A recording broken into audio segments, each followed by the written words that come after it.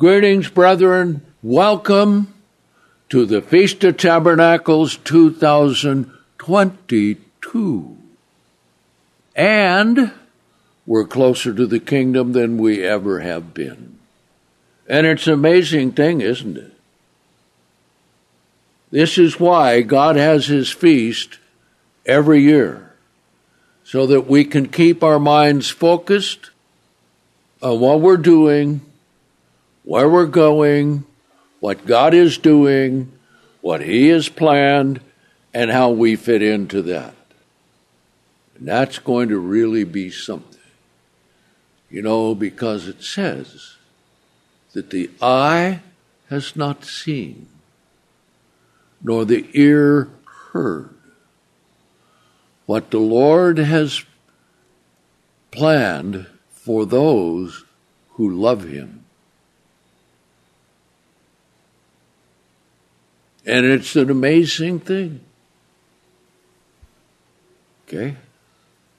So let's begin by going to Leviticus 23, where we start off every holy day, because this is where they are all listed in order according to the timing of the calculated Hebrew calendar for us to keep them.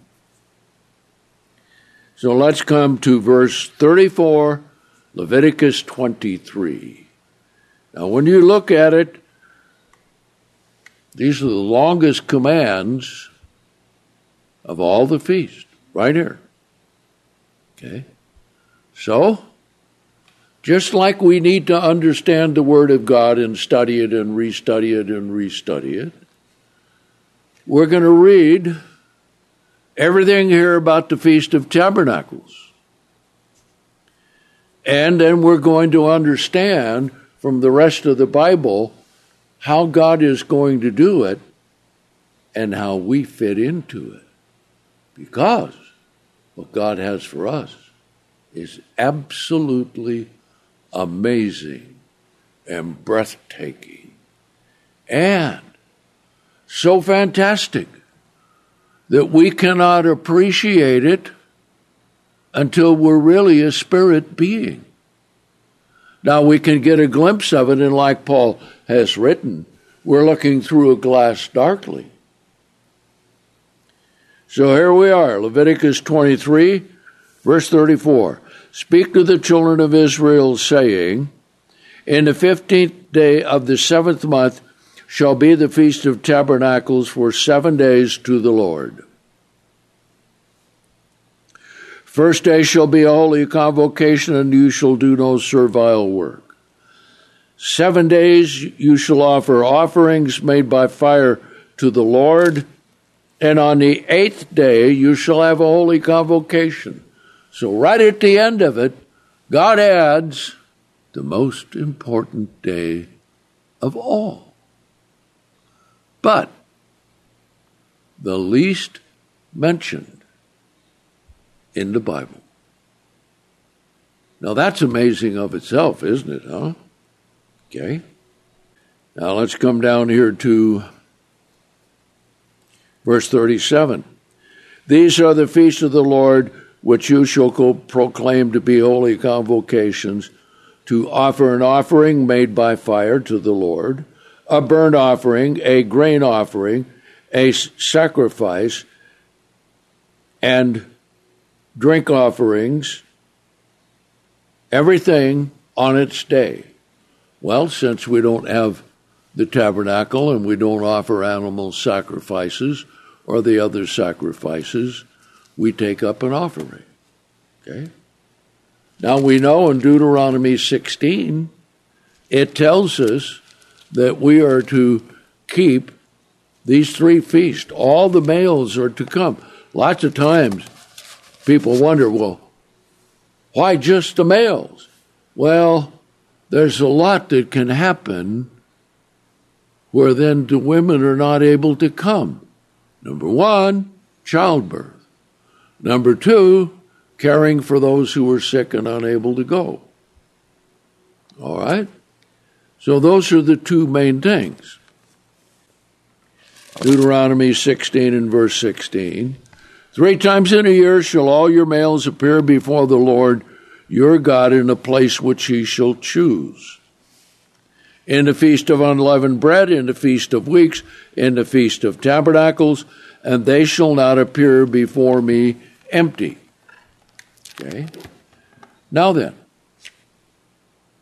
all of these things are for our benefit. See? So we can learn, number one, to love God.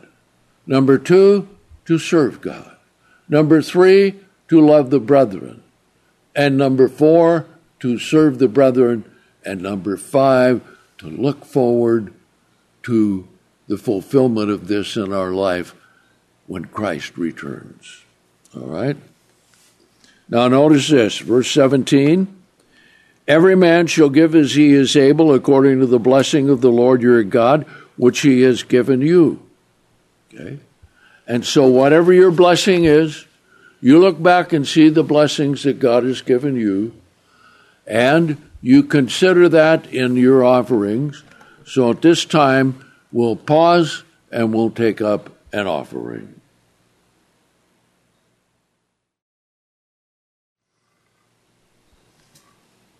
Okay, thank you very much for the offering that you have given. And as you know, we will always put it to use for what we do, for serving the brethren, for preaching the gospel, for doing the things that we need to do. And because of all the offerings down through the years and tithes that brethren have given, it's all been put to a good use. And we have more booklets and books and things to study of the Bible than any other church of God. Now, this is not to put ourselves forward and to make ourselves exalted above them. No, we wish them the best. We pray for all of them and pray for their brethren as well, because we all are going to be in the kingdom of God. However, we have had the time and we use the funds for the things that are necessary to get everything out to the brethren. And that's what's important. Now back to Leviticus 23. Okay? Verse 38. Besides the Sabbaths of the Lord. Now notice, that is plural. And besides your gifts, and besides your vows, and besides your free will offerings, which you give to the Lord, also on the 15th day of the 7th month, when you have gathered in the fruit of the land, you shall keep a feast to the Lord 7 days. So now he repeats it. This is the only feast that is repeated. Okay? On the first day you shall have a Sabbath, and on the 8th day shall be a Sabbath. Well, that's something. And you shall take the boughs of beautiful trees for yourselves, and the first branches of the palm tree, and the boughs of thick oaks and willows of the brook, and you shall rejoice before the Lord your God 7 days. Now, why did he have him take these branches? Well, one Feast of Tabernacles when we were up at Twain Harte, we decided this. We're going to bring in a few branches, and we're going to keep them here. And we're going to see every day what's happening to them. Because you see, there's a lesson that Jesus taught in John, the 15th chapter. He is the vine, and we are the branches, and we must be attached to him. All right? Now then, if you're not attached to him, what happens? Well, every day, it dries up a little bit more. And then at the end of 8 days, they're nearly dead. So the whole lesson is, the whole way of God is to bring us life. And anything less than that is not going to work. Verse 41, and you shall keep a feast to the Lord 7 days in the year. It shall be a statute forever in your generations. You shall keep it in the 7th month. And you shall dwell in booths 7 days. Well, now, we don't have booths to dwell in 7 days right now. But remember this, wherever you are, that dwelling is temporary. Because when Christ returns, everything's going to be new. And when the whole plan of God is finished, what's going to happen to the earth? He's going to take the lake of fire, and as we'll see, first the wicked go into it, and then it consumes everything on the earth, and even does away with the sea. Now, I'm getting a little ahead of myself here, but the whole point is, everything physical now is temporary. Okay? And so this is one of the things we are to learn. Life is temporary. So that your generations may know that I made the children of Israel to dwell in booths when I brought them out of the land of Egypt. I am the Lord your God. And Moses declared the appointed feast of the Lord to Israel. Now, compare that. Go back to verse 1. Okay? Verse 1. And the Lord spoke to Moses, saying, Speak to the children of Israel, and say to them concerning the appointed feast of the Lord. Now, these are appointed times by God for us to come before Him. Okay? So we can learn of His way and learn of His truth. And you shall proclaim them to be holy convocations, and we do, all the feast, even the Sabbath. These are my appointed times. Now, let's understand something very important here with everything that we do. When God sets the appointment, we are to come. And the first appointed feast is what? The Sabbath. The weekly Sabbath. God does something special in all of His feasts. He puts His spiritual presence there so that we can draw close to God, draw close to each other, and learn of God's way. Now, in all of this, what is it going to do? What did the Apostle Peter say about the time ahead of us and what God is going to do? Okay? So let's pick it up here in Acts, the 3rd chapter. Okay? Let's come to Acts 3 and verse 12. This is after they healed the man. Okay? Now let's understand something else. Everything that we have comes from God. There is nothing that you can show or any man can show that he made it without using something that God made. Huh? Now here in the healing of the man, verse 12, and when Peter saw it, that is all the people coming because they healed the man, he answered to the people, Men, Israelite, why are you wondering at this? And why are you looking upon us so intently, as if by our own power or goodness we have made him to walk? See? Good lesson for all of us elders. When we anoint people, it's God who does the healing. See? Here, Peter said, no, it's not from us. The God of Abraham and Isaac and Jacob, the God of our fathers, has glorified his son Jesus, whom you delivered up and denied him in the presence of Pilate. Yes, after he had judged to release him. But you denied the holy and righteous one and requested that a man who was a murderer be granted to you. Now it shows something else. Human nature can never choose what is right of and by itself. And if you don't believe that, look at the world today. And you have killed the author of life. So he's telling them Jesus was God manifested in the flesh, whom God has raised from the dead, whereof we are witnesses. Now that's something. And this is the hope that we have pictured by Pentecost, being raised from the dead.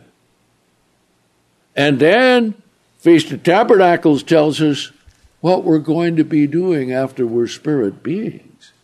Okay?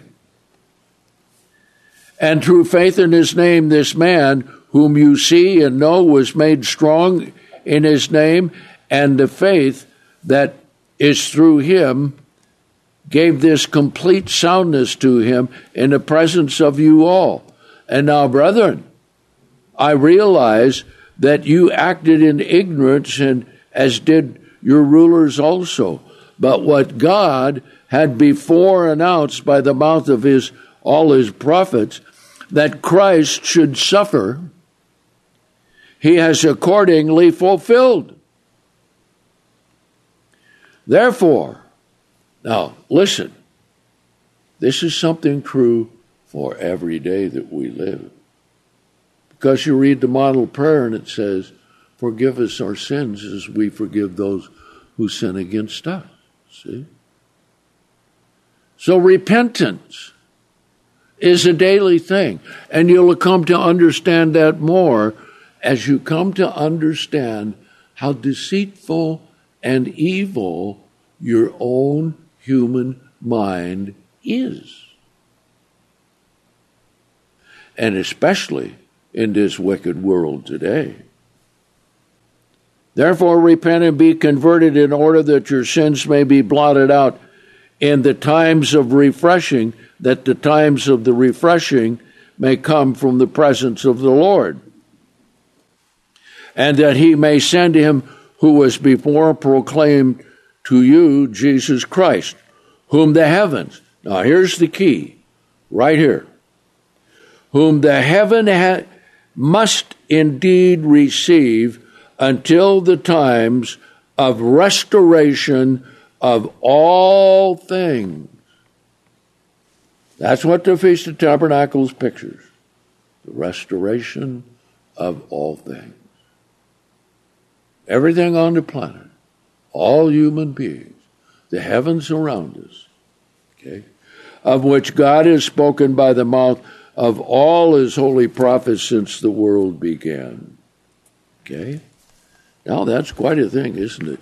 So we need to realize what these things are. Now, let's see a prophecy we've covered before, but we need to cover it here now. Isaiah 9 and verse 6. Let's pick it up. And it also is a good lesson on how God has put things together that just by reading them, they are not in the chronological sequence in which they will occur, but you have to have the chronological sequence pattern of the Sabbath and holy days so you can put all of the different things and prophecies of God in the proper perspective. So verse 6, for unto us a son is born. Who would have ever thought that God would have done what he did? Huh? Remember, Jesus was God before he came in the flesh. But we know what he did. Philippians 2, reduced himself to a pinpoint of life to be begotten in the womb of the Virgin Mary. Right? Okay. But of the Jews, who among them, and they still don't believe it, many of them to this day, that God would actually do that. They'd be born as a baby, grow up as a man. Okay. A child is born, unto us a son is given, and the government shall be upon his shoulders. Now, that's the government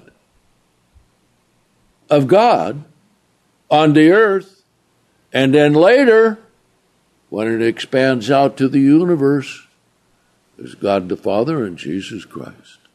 Right? And his name shall be called Wonderful Counselor, the Mighty God.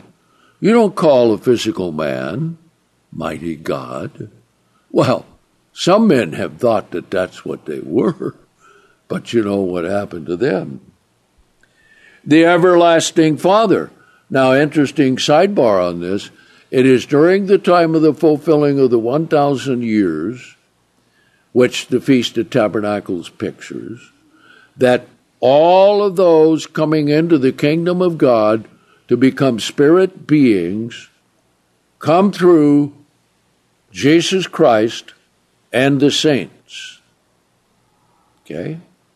So, that's when Jesus becomes an everlasting Father. Now, we have come into the situation with God the Father. And then Jesus will be a Father. Okay? And of the increase of his government and peace, mark that down, there shall be no end, and upon the throne of David and over his kingdom, to order it, to establish it with judgment and with righteousness from henceforth even forever. Now, notice this. The zeal of the Lord of hosts will do this. That's why we need to understand how true the Word of God really is. See? He will do it. Okay? Now let's come, since we're here in Isaiah, let's come to Isaiah 33. Let's pick it up here in verse 14. The sinners in Zion are afraid. Terror has seized the ungodly. Who among us shall dwell with a devouring fire? Who among us shall dwell with everlasting burnings? Now, that means that as spirit beings, we can be right there, and that will not harm us at all. See? Because we look at the sea of glass, and it looks like sometimes it has fire on it. Okay? Now then. So who's going to do it? He who walks uprightly and speaks uprightly and despises the gain of oppression and shakes his hand free from holding bribes and stops his ear from the hearing of blood and shuts his eyes from looking upon evil. He shall dwell on high. Now that's quite a thing to understand. His refuge shall be the strongholds of rocks. Bread shall be given him. His winepress, yes, his waters shall be sure. Okay? Now, take this spiritually. Water, type the Holy Spirit. And bread is the Word of God. So we're going to feed on the Word of God and grow in knowledge forever. Now that is an amazing thing to comprehend. Okay? Now notice it. Your eyes shall see the King in his beauty, both Christ and the Father. They shall behold the land that is very far off. Actually, that's the new heaven and new earth. Your heart shall muse on the terror. Look back at it and see and say, Where is the scribe? Where is the one who has weighed? Where is the one who counted the towers? You shall no longer see a fierce people, a people of deep speech that you cannot understand, of a foreign tongue that no one understands. Okay? Look unto Zion, the city of the holy gathering. That's where we will be. Your eyes shall see Jerusalem, a quiet home, a tabernacle that shall not be taken down, nor of its stake shall ever be removed, nor any of its cords shall be broken. But there the glorious Lord will be to us a place of broad rivers and streams, in which no galley with oars shall go, nor shall a mighty ship pass by it.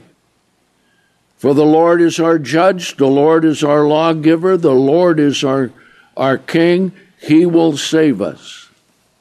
Now, that's quite a salutation to God and what he's going to do. Since we're here in the book of Isaiah, let's go ahead and look and see what he tells us, who's going to be there. See? And what we need to do. So let's come to Psalm 15. Now this is a very encouraging psalm. And this tells us why what we do in loving God and keeping his commandments and everything about it is worth it all. Even though we may have trials and troubles as we go along. And we have the trials and troubles as we go along for what purpose? To see if we're going to believe God, to see if we're going to trust God, or to see if we're going to do it our own way. Okay? Psalm 15. Lord. Okay? Who shall dwell in your tabernacle? It's the Feast of Tabernacles, right? Yes. Who shall dwell upon your holy hill? The answer, he who walks uprightly and works righteousness and speaks the truth in his heart. Now, that means it's in your heart and in your mind. See? And that's the whole purpose, see? To get the truth of God in our minds, that we think that way, we reason that way, we understand that way. Okay? Verse 3, who does not slander with his tongue, nor does evil to his neighbor, nor takes a reproach against his neighbor, in whose eyes a vile person is despised, but he honors those who fear the Lord. He who swears to his own hurt and does not change it. Now, that's an important part we all need to understand, which is this. If you pray and you tell God you're going to do thus and such, you better do it. See? One good example. People who have been addicted or drunkards or take any drugs. Those who have been addicted. Have anybody been addicted to cocaine, amphetamines, heroin, whatever? When you tell God, I'm never going to touch it again, you better keep your word. Or whatever thing it may be, you better keep your word, because God is going to hold you accountable for it. Okay? Verse 5, he who has not put his money out at usury, nor has he taken a bribe against the innocent, He who does these things shall never be moved. Okay? Now, let's see what God is going to do. We know one of the worst things possible is war. But we're told in Isaiah 59 that today there is no peace. There's no peace in the world because there's war. There's no peace between people because they're fighting and oppressing each other. Okay? But that peace has to come from God. So let's come to Psalm 46. Okay? Let's see what God is going to do. This is quite a thing. Psalm 46. Let's make it right up here in verse 1. So we see how everything's going to flow together here. God is our strong refuge and strength, a very present help in trouble. So as we go through this life, we're going to have trouble, but God will be there to help us. Therefore we will not fear, though the earth should change, and though the mountains be carried into the midst of the sea. Now, if you ever saw an earthquake that powerful and lived through it, you would know this is true. Though the waters roar and foam, though the mountains shake with swelling of it, Selah. There is a river whose streams make the city of God rejoice, the dwelling place of the Most High. See, because out of Zion is going to flow pure water to the east and to the west and heal the whole world. Okay? God is in the midst of her. She shall not be moved. God shall help her at the approach of the morning. The nations raged, the kingdoms were shaken. He uttered his voice, the earth melted. That's showing the return of Christ and bringing all wars to an end. The Lord of hosts is with us, the God of Jacob our refuge. Come, behold the works of the Lord, who makes desolations upon the earth. He has to do that to get rid of everything that men have done. And then, in the millennium, first thing off, lots of work. Got to repair everything. All right? But notice verse 9. This is going to be something. Who makes wars to cease to the ends of the earth. He breaks the bow and cuts the spear in two. He burns the chariots with fire. Okay? Now that's going to be one of the biggest things we're going to do. Think of how much money and resources and manpower and labor and factories and everything like this that go into war making, destruction making. Huh? It's an amazing thing. I wonder how many, I don't know who could ever count it, but I wonder how many artillery shells of all sizes have been made and used in wars since they invented cannons, small and large, which could fire them. Now, just to give you one little example of today, for the war in the Ukraine, guess how many artillery shells that the United States has sent to the Ukraine, along with all of the artillery hardware to fire them. Now, just the shells, 400,000 artillery shells.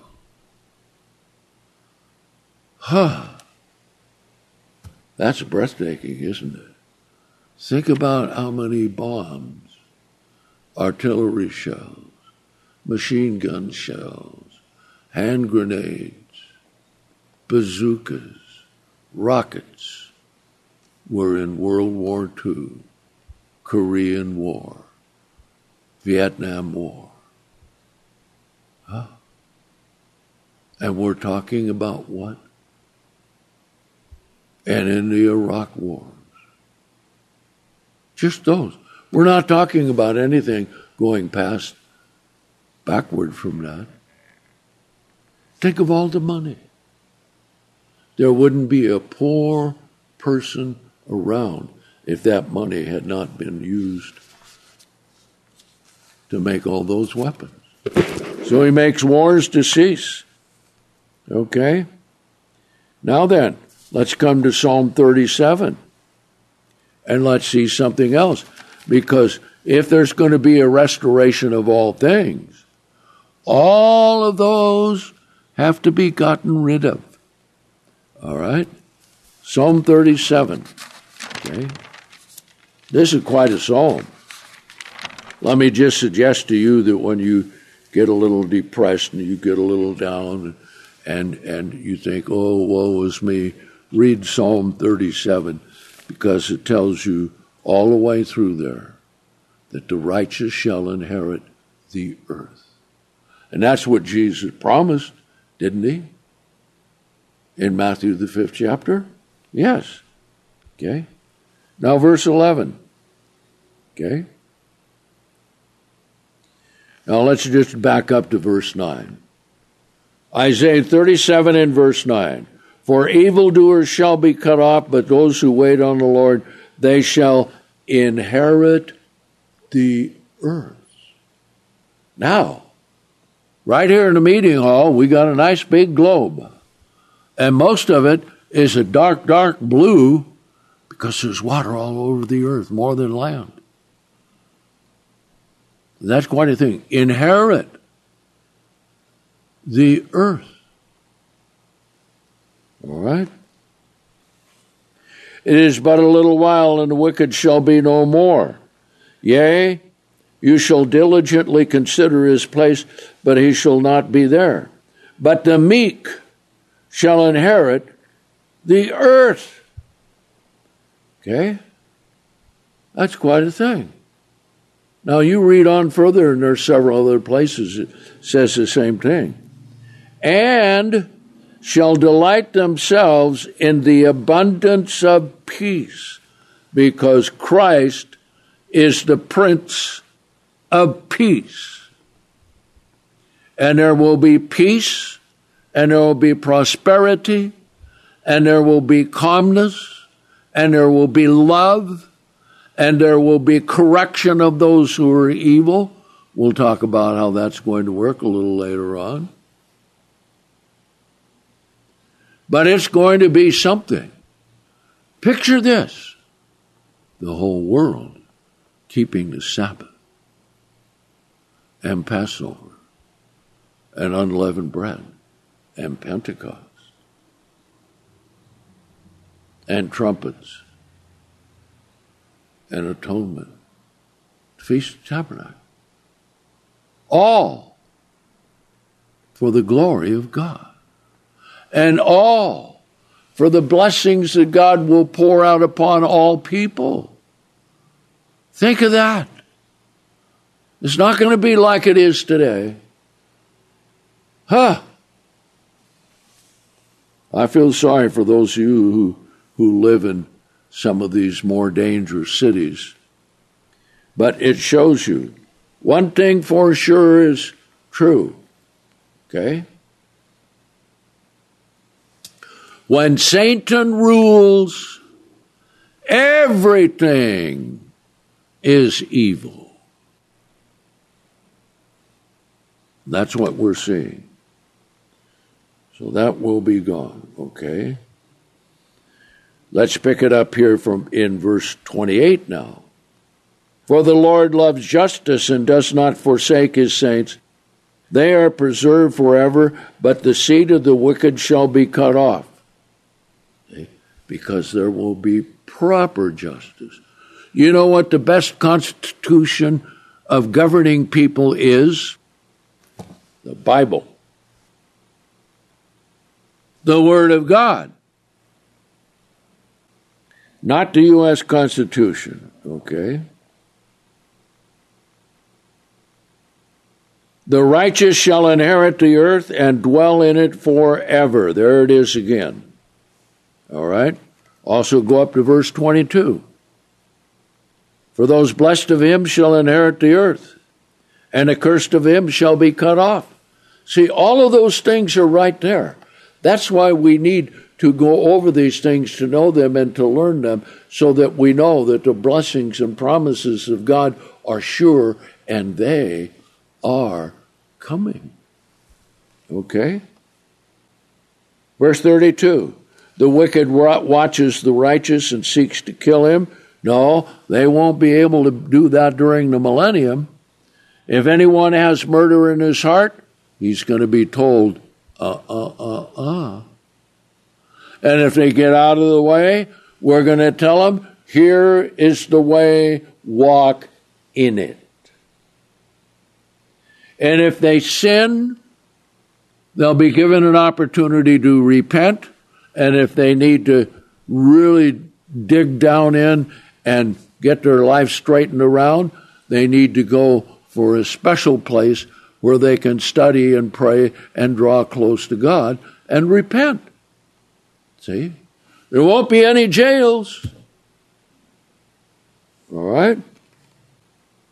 Verse 34. Wait on the Lord and keep his way, and he shall exalt you to inherit the earth. When the wicked are cut off, you shall see it. My.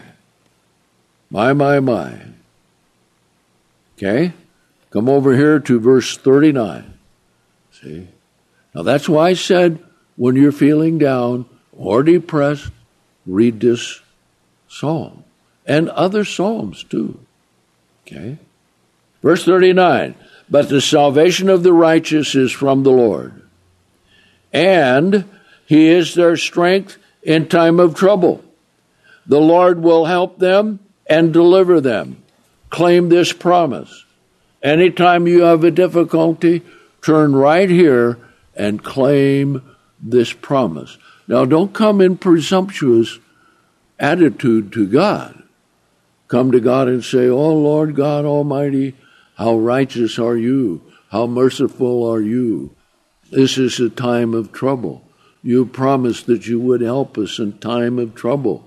Help us, oh Lord, And if you're really down to the very last nubs, see, then you have to pray and say, oh Lord, heal my soul. See? And that's why God lets people come to those places. All right? He shall deliver them from the wicked and save them because they take refuge in him. And let's go ahead and take a break, and we'll be back in 15 minutes.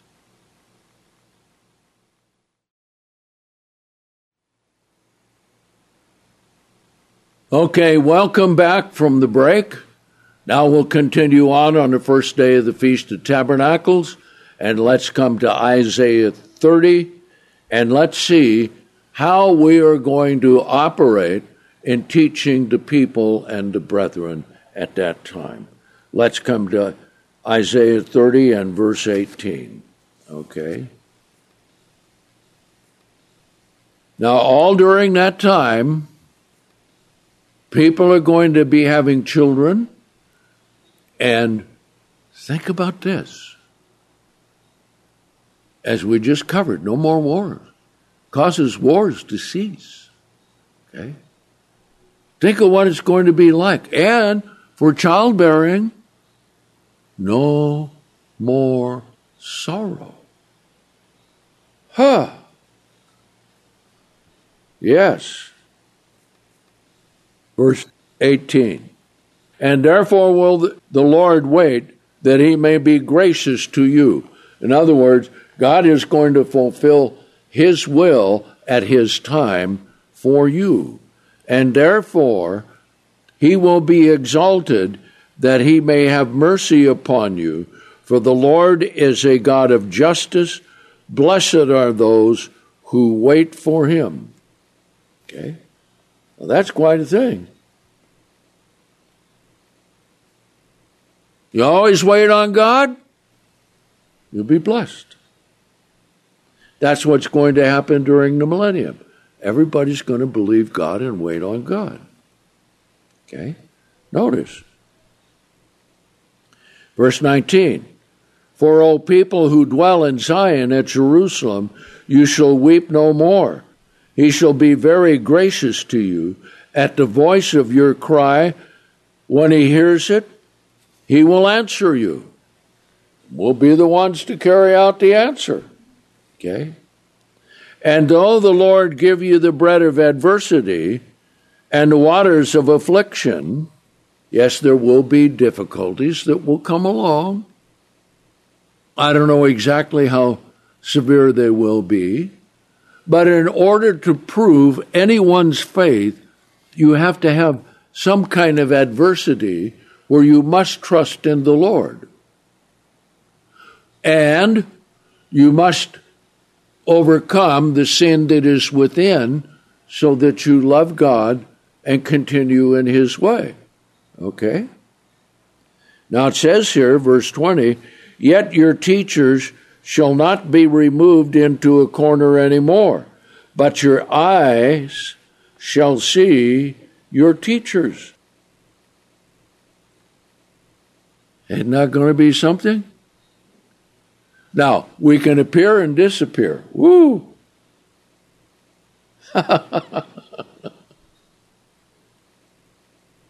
Think about how that's going to be.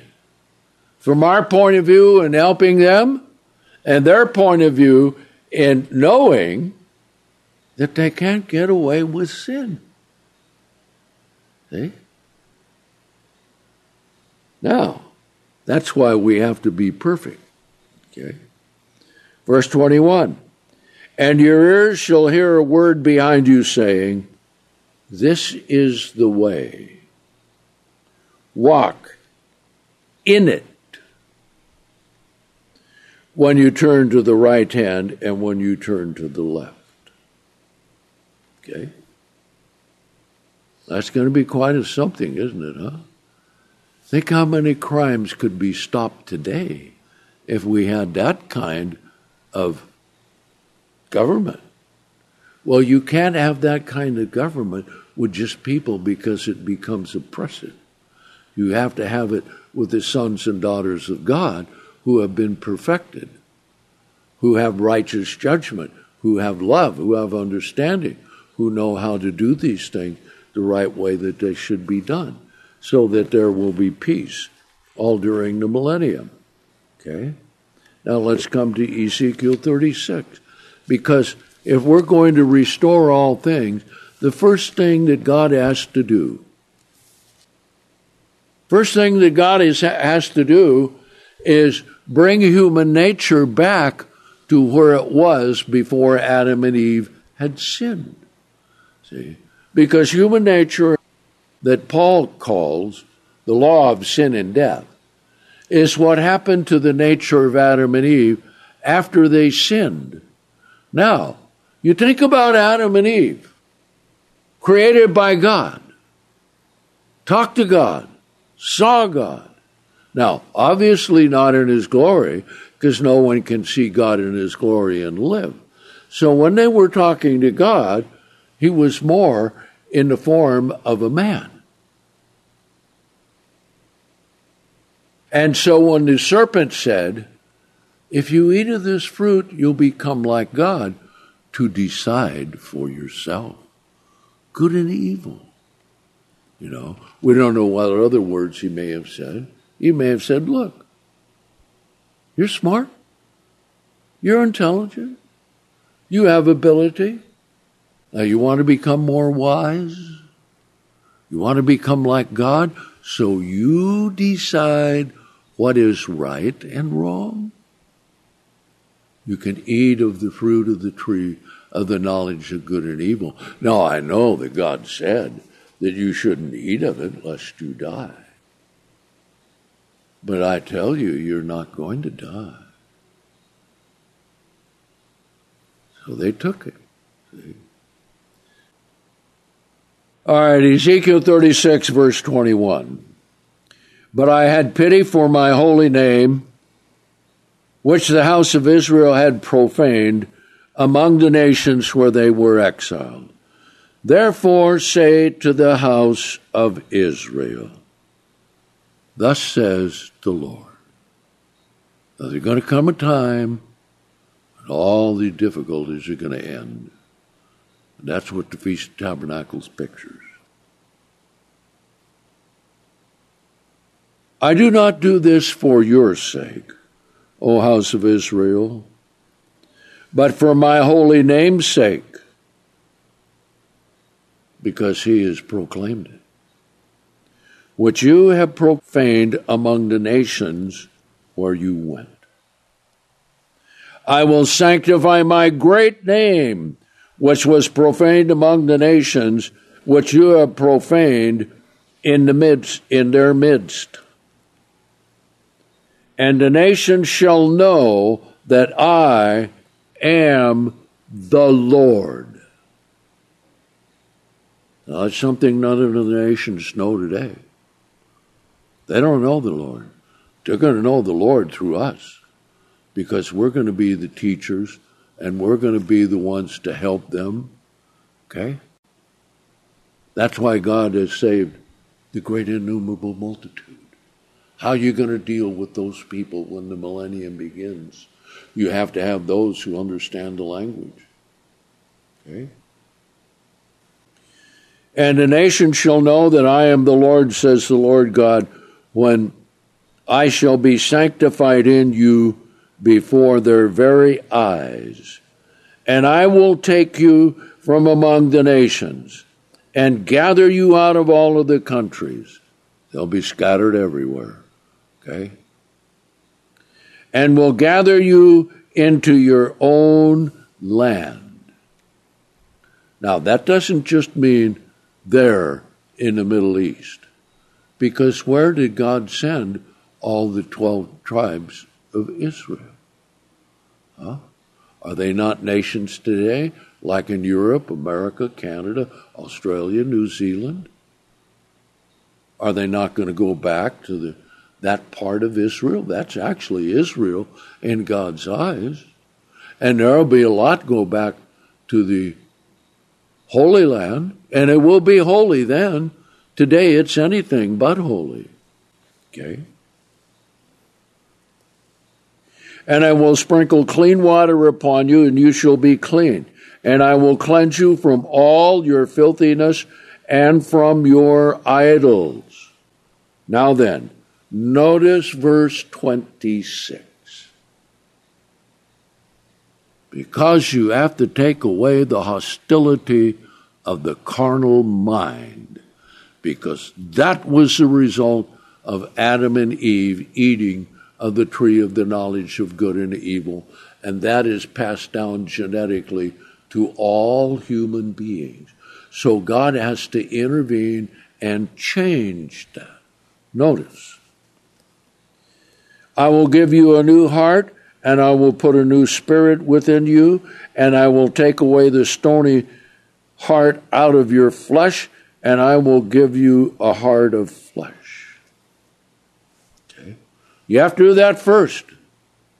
Get rid of all the carnality, get rid of all of the sin, and this shows there has to be repentance and forgiveness and a wiping away of sin. Now then, in order for the millennium to work, in order for us to be kings and priests and to bring the truth the way that it has to be brought, God has to do this so that the people will be receptive, that they will want to learn, that we're not going to have any more rebellion. We're not going to have any more secret sins. See? Verse 27. They'll be offered salvation. And this will be the first time that it's offered to the whole world. Well, that's going to be something. Can you imagine what the world's going to be like? With human beings having a nature that is not vehemently sinful against God, but then having God's Spirit and being converted. Notice. And I will put my Spirit within you and cause you to walk in my statutes, and you shall keep my ordinances and do them. And they're going to keep all the holy days, right? Doesn't Zechariah 14 say that they're going to keep the Feast of Tabernacles? Yes. And you shall dwell in the land that I gave to your fathers, and you shall be my people, and I will be your God. Now that's something. And we're going to be there to help cause this to be done. That's why we're here doing what we are doing. And this is why we are learning of God's Word. And this is why we need to grow in grace and knowledge and understanding in everything that we do. And this is why. So I encourage you, this Feast of Tabernacles, that if you have anything against any one of the other brethren, you go to them and you resolve it. Huh? Because remember this. You can never have true peace with God when you still have hatred or antagonism in your heart. You can't do it. So now's a good time to do it. Heal the breach. Isn't that what we're going to do in the millennium? Well, here at the Feast of Tabernacles, if you have any difficulty with anyone, now's a good time to do it peaceably. And love each other. Okay?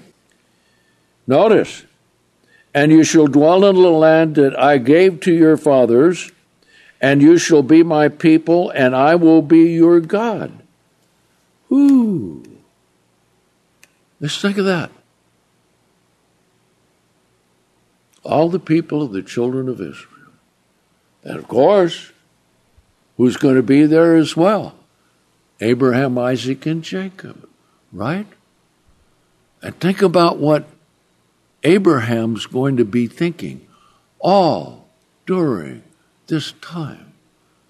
The promise that God gave to Abraham is so absolutely overwhelming that it is almost unreal to contemplate it. Okay? And in you shall all the families of the earth be blessed. Now that cannot happen unless God's plan is fulfilled as we know it through the Passover and Holy Days. See? Now, think about what this is going to be. Right here. Look at what he says it's going to be. And I will save you from your uncleanness, and I will call for the grain and will increase it, and I will lay no famine upon you. And I will multiply the fruits of the tree and the increase of the field, so that you shall never again receive the curse of famine among the nations. Boy, what a promise. But in order for them to receive that, they have to repent. Every single one individually. Okay? And you shall remember your own evil ways and your doings that were not good, and shall loathe yourselves in your own sight for your iniquities and for your abominations. They began to understand with the depth of spiritual understanding how great sin is and what abominations really are, and how they got carried away with these things. Of course, this is going to be something. Now, as we will see in the last great day, this will again be repeated. So we'll read these scriptures again on the last great day and get a glimpse of the magnitude of what that is going to be. Okay? Verse 32. I do not do this for your sake, says the Lord God. Be it known to you. Be ashamed and be confounded for your ways, O house of Israel. Thus says the Lord God, in the day that I cleanse you from all your iniquities, I will also cause you to dwell in the cities, and the waste places shall be rebuilt, and the wasteland shall be tilled, instead of being desolate before all who pass by. And they shall say, this land that was desolate has become like the Garden of Eden, the restoration of all things. Now, what is that going to be like? And we are going to be principal, instrumental workers and shepherds of God to make it happen. All right?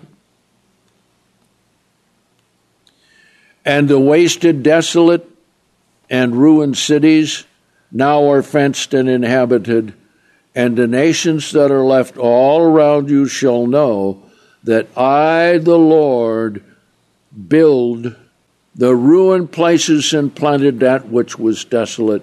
I, the Lord, have spoken it. I will do it. Okay? That's going to be something. Now, how great is this going to be? I mean, down deep inside of every human being, it doesn't matter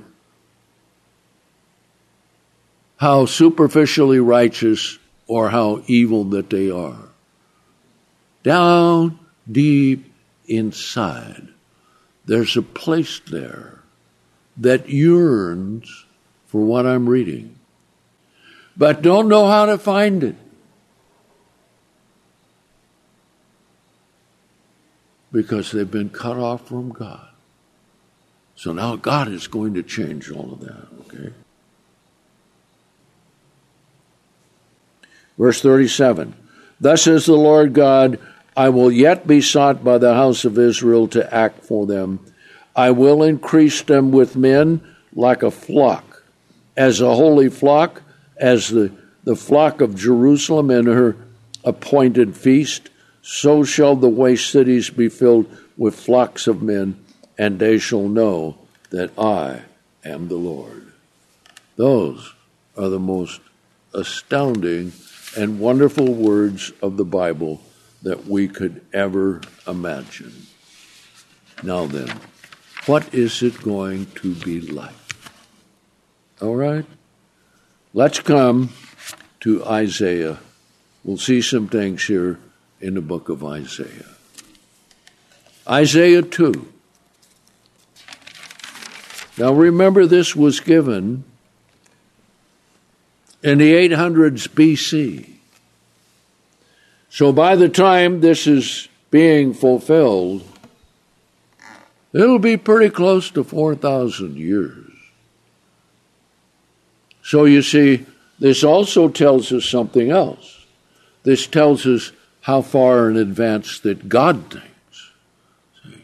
Because the way we measure time are short little particles of time. The way God measures time is by eons and eons. And remember those beautiful pictures of the James Webb telescope that we showed and that we have online? They're still there. Okay. Stars and galaxies, 13 billion light years away. And God made it all. And this helps us to understand Why? We need to yield to God and do the things the way God wants them done. After all, only He is truly righteous. Okay? Isaiah 2, verse 1, the word that Isaiah the son of Amos saw, the word that he saw, interesting. It was probably a picture with words, okay, concerning Judah and Jerusalem. Shall come to pass in the last days, the mountain of the Lord's house shall be established in the top of the mountains. Yes, above every other nation in the world. We saw how that's going to be in Zechariah 14. That the Mount of Olives is going to raise up and split in two, to the north and to the south. Then we saw in Isaiah, the 4th chapter, a great, beautiful tabernacle. No temple. No. No temple, no sacrifice. Tabernacle of God. And whoever is going to be in it, and I'm sure they're going to be those who are of the patriarchs, and Abraham, and Isaac, and Jacob, and the apostles, and whoever else is going to be there of the prophets. Can you imagine what it's going to be like when Isaiah, Jeremiah, and Ezekiel, and all of the prophets, Hosea and Joel and Amos and Micah and so forth, all the way down, to be right there in Jerusalem? The very things that they prophesied of to happen. Okay? And shall be exalted above the hills, and all nations shall flow into it. Everybody's going to come to Jerusalem, all the heads of the nations. Okay? And many people shall go and say, Come, let us go up to the mountain of the Lord, to the house of the God of Jacob, and He will teach us of His ways. And that's going to be everything we're going to be doing during the millennium. Generation after generation after generation. And it's going to be multiplying of men and women and boys and girls, and it's going to be a fantastic thing indeed. Okay? And we will walk in His paths, for out of Zion shall go forth the law and the word of the Lord from Jerusalem. Everything from there. Now that's going to be absolutely marvelous. And He shall judge among the nations, and He shall rebuke many people, and they shall beat their swords into plowshares. And boy, won't there be a lot of scrap metal after all the wars that take place right at the end. Okay? And their spears into pruning hook. Nation shall not lift up sword against nation, neither shall they learn war any more. Okay? Kids learn war early, especially today. What do we have? Television, war, fighting, hatred, greed, going right into the minds of our little children while we dilly-dally away and let the television or the smartphone babysit them. You ought to take both of those away from little kids and give them real toys and spend some time with them. Okay? O house of Jacob, come, let us walk in the light of the Lord. And that's what we have to do. Jesus is the light, the Word of God is the light, and this is what we need to do. Okay? Now, let's come to Isaiah 61. Because remember, we saw that they're going to build the waste places again, and the cities. Okay. Just think what that's going to be like. Isaiah 61. And here we have the announcement of Jesus in Luke, the 4th chapter, that he was the Savior. First verse is right here, so let's read it all together. Isaiah 61. The Spirit of the Lord is upon me, because the Lord has anointed me to preach the gospel to the poor. He has sent me to bind up the brokenhearted, to proclaim liberty to the captives, and opening the prisons to those who are bound. Okay?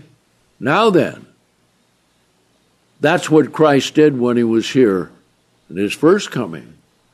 This is what we are going to do on a mammoth scale when the millennium begins. Okay? To preach the acceptable year of the Lord, the day of the vengeance of our God, to comfort all who mourn, to appoint those who mourn in Zion, giving to them beauty for ashes, and the oil of joy for mourning, the mantle of praise for the spirit of heaviness, so that they may be called the trees of righteousness, the planting of the Lord, that he might be glorified. Okay? That's the mission for the millennium. First thing to do, verse 4.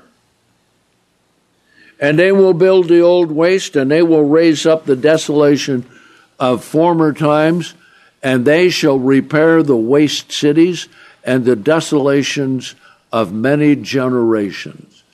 That's going to be an absolutely magnificent time to do. Think about that, okay? And strangers shall stand and feed your flocks, and the sons of the strangers will be your plowmen and your vine dressers, and you shall be called the priest of the Lord. Now, doesn't that tie in with Revelation 20? That we shall be priests and kings and reign with him 1,000 years. There it is right there. It will be said of you, the ministers of our God. You will eat the riches of the Gentiles, and you shall boast in their glory. For your shame you shall have double instead of dishonor. You will rejoice in their portions. Therefore, in their own land they will possess double. Everlasting joy will be theirs. Now, this is the only way that the fulfillment of all people is going to happen. And think about this. God has called us to prepare now to do this when he returns. That is going to be marvelous beyond anything we can imagine.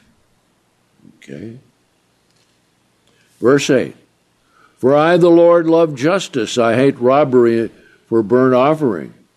I will direct their work in truth and will make an everlasting covenant with them. Now that's something. See? You know, just think how long all of these words have been here. And how God has hidden this by the way he caused the Bible to be written and put together. And that only those who love God and keep his commandments, his Sabbath and holy days, will understand. So this is why the Feast of Tabernacles is so great. Okay? Now then, let's come to Romans 8, and let's see how the New Testament confirms every bit of this. This is something. Brethren, I hope you really grasp the magnitude of what God is showing us here. Okay? Romans 8. And this is why we keep the Sabbath and holy days. Just think where we would be if we didn't do it. Think how much that the poor Protestants don't know, but in their deception think that they do know, but they don't comprehend. So let's pick it up here, Romans 8 and verse 16. Okay? Let's pick it up here in Romans 8 and verse 14. For as many as are led by the Spirit of God, these are the sons of God. And that's why we pray every day, study every day, and walk in God's way every day. See? That we may be the sons of God. And it says in 1 or 2 Corinthians 6, the sons and daughters of the Almighty. Now we have not received the spirit of bondage again to fear, but you have received the spirit of sonship, whereby we call out, Abba, Father. Yes, indeed. For the Spirit itself bears witness conjointly with our own spirit, testifying that we are the children of God. And if we are the children of God, we're also heirs. Now, heirs mean you are going to inherit. Okay? Truly heirs of God and joint heirs with Christ, if indeed we suffer together with him, so that we also may be glorified together with him. So with the things we're going to have to face in the world when we leave here and go back to our own homes and back into the world again, here's what we need to remember, verse 18. For I reckon that the sufferings of the present time are not worthy to be compared with the glory that shall be revealed in us, part of our very being. Okay? For the earnest expectation of the creation. Now see how important it is for us? Think of this.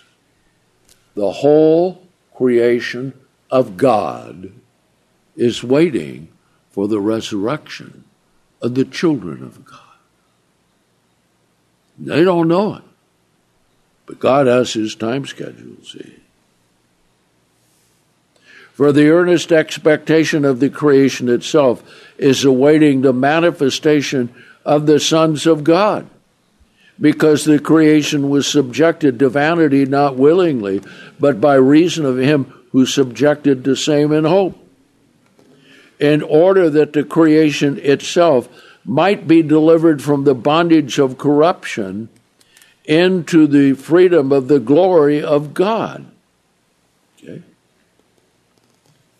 So that we can bring it out of it. Now let's come to Revelation 20. Revelation 20. And Revelation, I tell you, is really alive today when you look at it and all the events that are taking place in the world. Okay? Revelation 20 and verse 4. And I saw thrones. Okay? And they that sat upon them, and judgment was given to them. And I saw the souls of those who had been beheaded for the testimony of Jesus and for the word of God, and for those who did not worship the beast or his image, and did not receive the mark in their foreheads or in their hands. And they lived and reigned with Christ 1,000 years. And after that, on into the ages of eternity, out into the universe, wherever God wants us to go, with beauty and with splendor and with living forever and loving God and all the saints and all the people converted and brought in by the plan of God. That is going to be the glorious time indeed. See? Okay. Now notice it says here, verse 6. Blessed and holy is the one who has part in the first resurrection. Over these the second death has no power. For they shall be priests of God and of Christ, and shall reign with him 1,000 years. And so that's what the millennium means. The Feast of Tabernacles. The great feast of God. For the great harvest. The great influx of those coming into the kingdom of God. And remember, and of the increase of his government, there is no ending going out into the ages of eternity. Amen.